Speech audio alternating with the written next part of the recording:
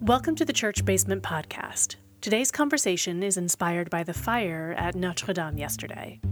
Grab a cup of coffee or tea, strap on your running shoes, or pick up your knitting needles or crochet hooks and join us. I'm Pastor Amanda Zensalo, and I serve at Central Lutheran Church in Northeast Portland, Oregon. And I'm Dawn Miller, a member here at Central and the producer of the podcast.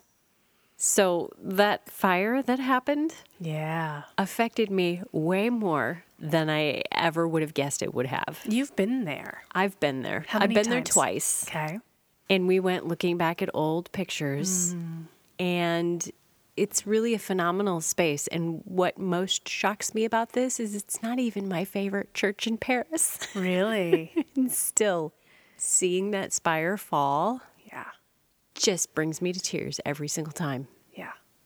Is there any way to articulate what it is about that image that particularly hits you in the gut? Do you know? Or is it just such a visceral reaction you don't even know how to explain it? Well, there is something about the Notre Dame that is Paris to me in many ways. And I have a very, very large soft spot for Paris. As much as the Eiffel Tower or more so? Yeah, I mean, it's right up there. It actually has more visitors that come visit it than the Eiffel Tower does. And to see something that has been a part of that city for centuries, that you think, what's going to happen? There's no war going on. There's no bombing happening. Right. It stood both world wars. Then to have something catastrophic go wrong and it's gone, or at least could be gone. Yeah. It was shocking to me. And I think it's knowing that it has such longevity and it can still go in the blink of an eye. It's eye-opening. It was heartbreaking. A piece of mortality. Really, immortality, really, because it has stood for so long, for so many people, and then the possibility of it being gone. Oh, so sad.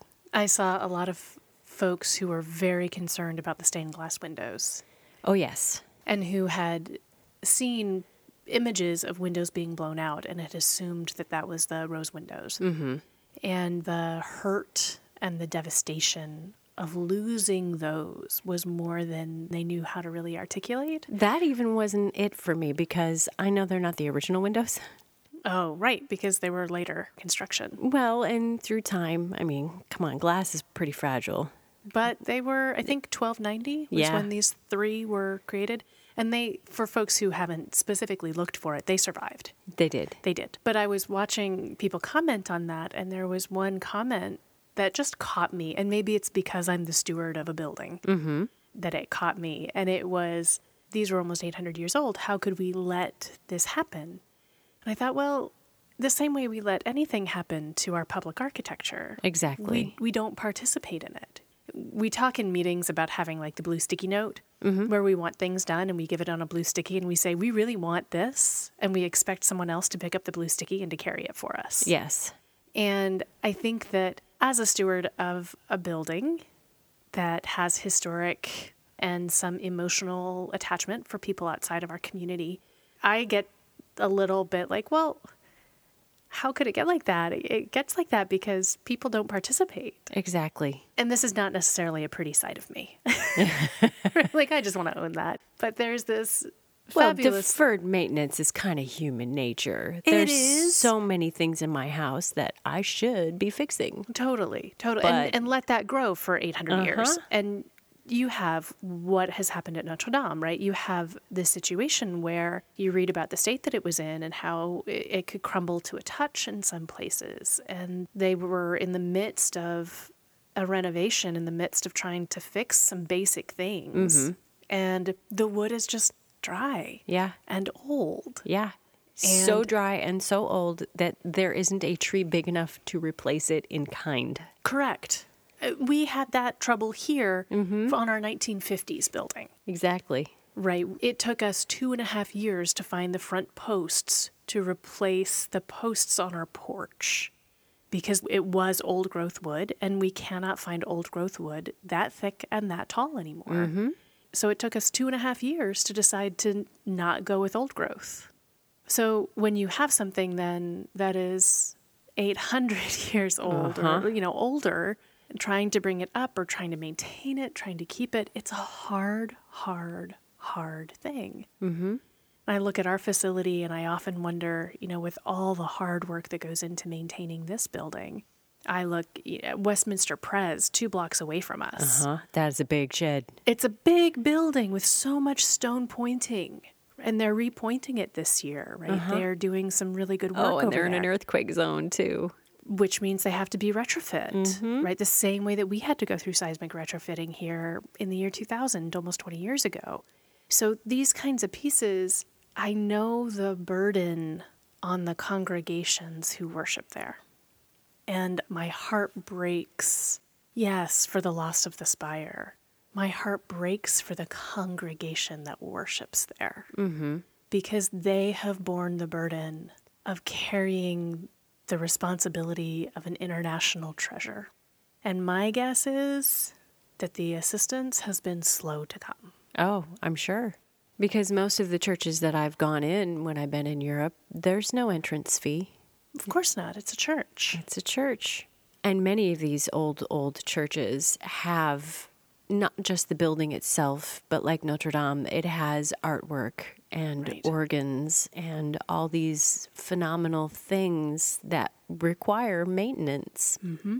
And if I'm not giving an entrance fee and I'm not worshiping there regularly, where are they going to get that money, especially with the dwindling numbers that are going to churches the way we've talked about in the past couple of weeks? Absolutely. And I think that it may be different in different denominations. Sure. I can say that there might be assistance for some of these large cathedrals from some of the overarching denominations and that kind of a piece. But at the end of the day, one of the challenges that I will push back into this time of grief, which may or may not be the appropriate time to be doing this, is this pull of public ownership without public participation. Mm-hmm. So I really ran into this when I was interviewing here and I was Googling Central Lutheran Church and trying to find out who they were. And one of the big articles that came up about them was this article about this architectural sin that happened here. Because it is a building by a named architect, and it is on some historic register It absolutely somewhere. is. I believe it's state registered. It definitely is city registered. Okay. It's published in big architectural books. It's present in some really substantial things because this particular building was one of the designs that boosted Pietro Beluschi, the architect, into being very well known. He went on to become the head of architecture at MIT for quite some time. So Beluschi is known as one of the great postmodern architects in the 50s and 60s, and this building typifies what he was starting to create at that time, one of the first ones in 1950. And the tower, which is constructed of wood like the spire of Notre Dame. Let me remind you, we're in the Pacific Northwest, which is quite damp. Right. Most of the year. Exactly. Had dry rotted. Mm-hmm. And for safety, when it was discovered that it was only 40% solid. And That's so not good. Right. Was to bring the tower down before it collapsed on anybody. Sure. And then to work to raise the funds to get the tower replaced again and to get the tower put back, which it has been. But again, we're now back into needing to get it painted and all the ongoing maintenance, the reinforcements and the steel beams that had to be put in to be up to modern code, but to still match the architect's design because it had to be made out of the same substance because it's a historic building. All of that kind of stuff. It's going to cost more than a year's salary for one of my staff members to get the tower painted. And so we have this conundrum as congregations with these buildings, and I have to believe that the cathedrals run into the same conundrum. Oh, I'm sure they do. Do we maintain the public, beautiful, sacred architecture, or do we do ministry and live out the call of the gospel in our actions and words among God's people? And I know that they're both important. And for many people of faith, there's becoming a stronger and stronger preference to be doing the work among God's people rather than maintaining the physical structures. Well, and I'm going to remind the listeners that you have said on more than one occasion that the church is not a building. Right. The church is the people. And there's something very powerful about the space. I mean, I cannot downplay the beauty and the sacredness of this physical location. Oh, yes. And we will put a link to what you call the Sparkle Hour so favorite. People can see that as well. And there's beauty in this, and there's an incredible piece to that, but it takes more than the members of a congregation to maintain these kinds of physical structures now that we have. This goes for architectural wonders and architectural buildings across the board. Sure. Right?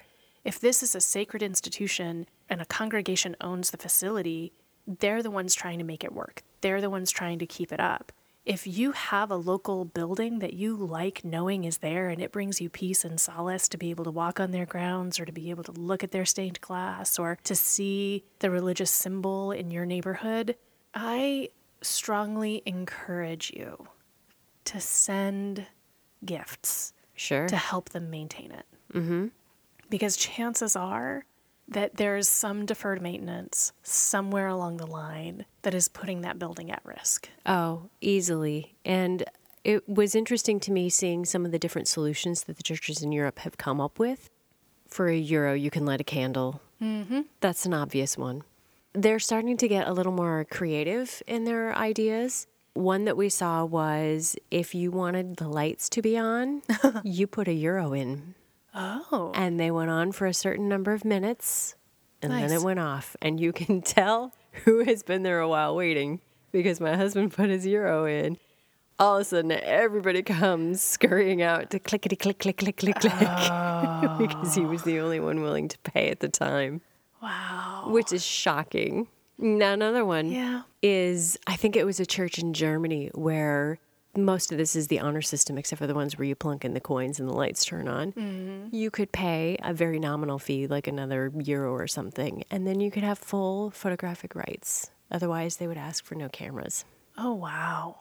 Which, again, I mean, more power to you, because you've got to do something to be able to keep literally the lights on. Yeah, totally. Especially for situations where people are coming to view the architecture. Yeah, specifically, they're not even remotely there to worship. Right. Matter of fact, there still has to be signs posted that if a worship is going on, please be respectful, which is shocking and sad to me that it even has to be said.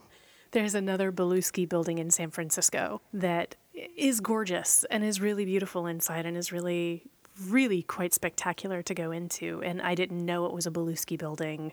You know, I wasn't serving in a Beluski church at the time that I took youth to see it. And we attended worship. And it was such a fascinating experience to come as an architectural voyeur and then to come back for worship. There were more people there when it was open architecture time. Oh, yeah. Than during worship.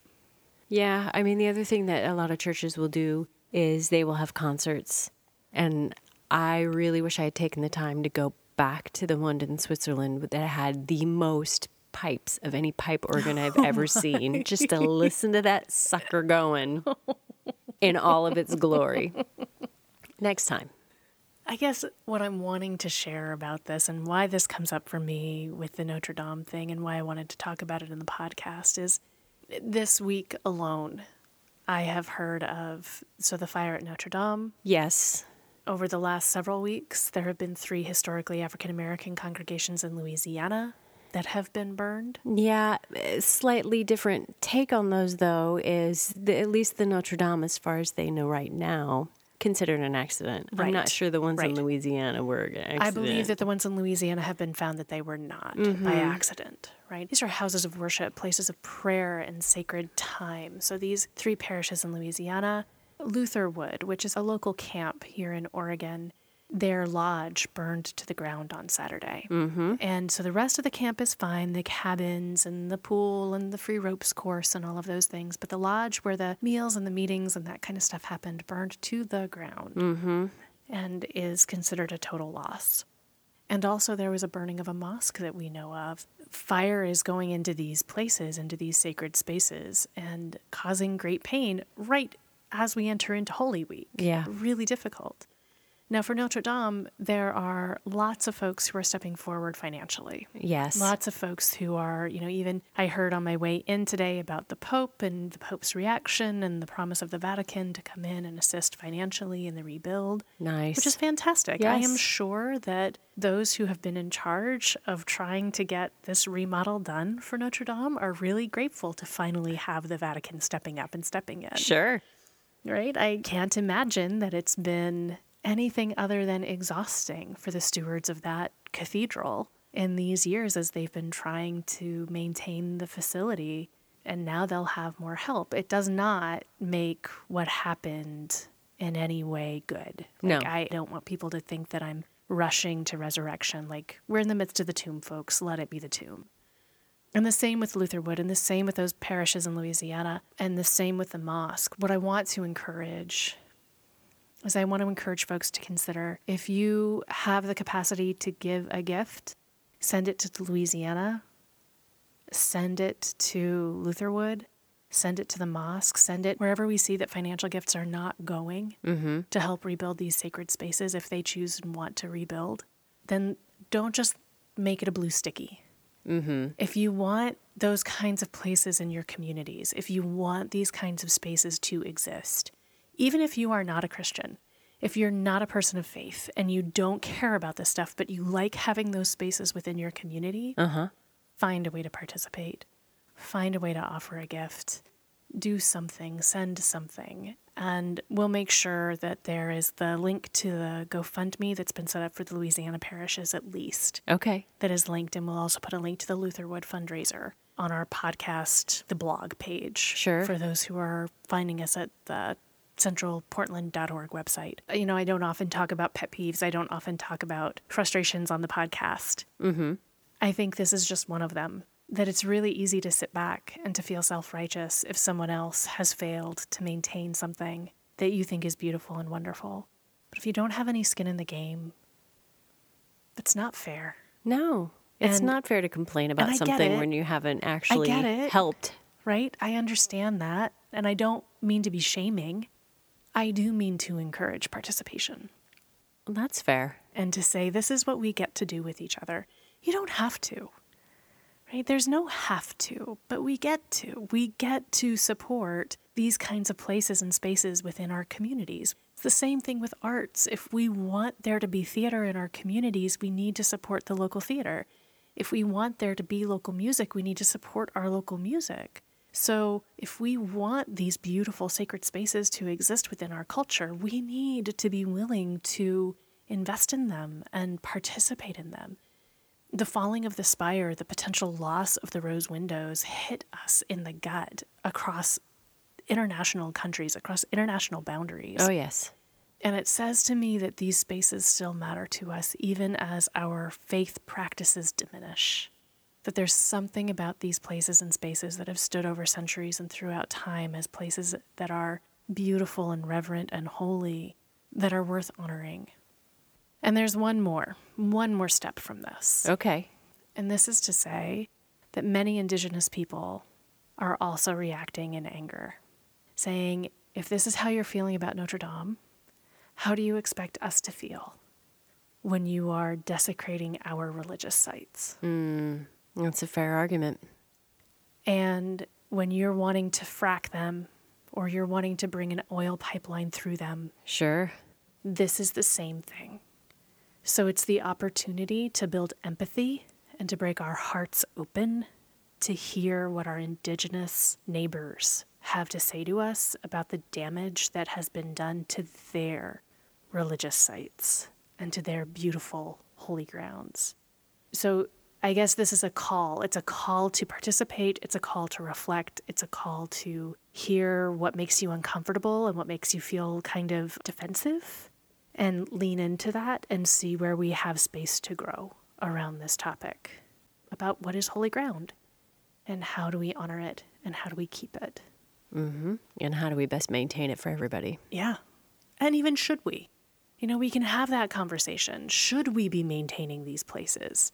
That's a fair conversation, but we need to have it recognizing that when they fall or when they burn or when we lose them, it hurts a part of us. And so we can't just negligibly release things without recognizing the hurt that's going to come along with that. Holy ground is tied up with a whole lot of different things. It is. And that's going to lead me to my last question for you. Notre Dame specifically, I think we're talking here. Mm-hmm. Would you restore it or would you renovate it? Were you given the choice? I have not been there. Uh-huh. I've always wanted to go to Paris, but I have not been to Notre Dame. I know that it will have to be brought up to modern codes. Yes. Right. So their restoration will have to maintain, at least if their laws are anything like our laws here, it will need to maintain the original architecture, but be brought up to current code, which is a very difficult process. It is. And I trust the people of that congregation to listen to the Spirit and to find their way through that conversation. It's a fascinating question because it's come up in other ways. Mm-hmm. There have been a lot of churches and places I've been to in Germany specifically where it was rubble after the war. Mm-hmm. But until you see the pictures of the rubble, what you're looking at is the completely rebuilt version. Yeah. I have no idea. I don't have any sort of training to know how much renovation went on versus just rebuilding it. Right. But it's happening more than you think, and it's something that we definitely should do knowingly and with great intention. Exactly. Yeah. And I think I really want that kind of a question to be answered by the people who worship there on a weekly basis. It's not that, well, yeah, they do own it a little more than we do. They really do. They really do. And that's okay. I pray that the community can gather around that fellowship and offer the support that is going to be needed. Absolutely. Well, thank you, Pastor Amanda, for taking the time to sit down with me to talk about this complex topic. I look forward to sitting down with you another week on another topic. As do I. And for the many of you out there encouraged or frustrated by this podcast, thank you for listening along. You can always contact us at podcast@centralportland.org. We would love to hear from you. Until we are back in your ears again, remember, God loves you no matter what.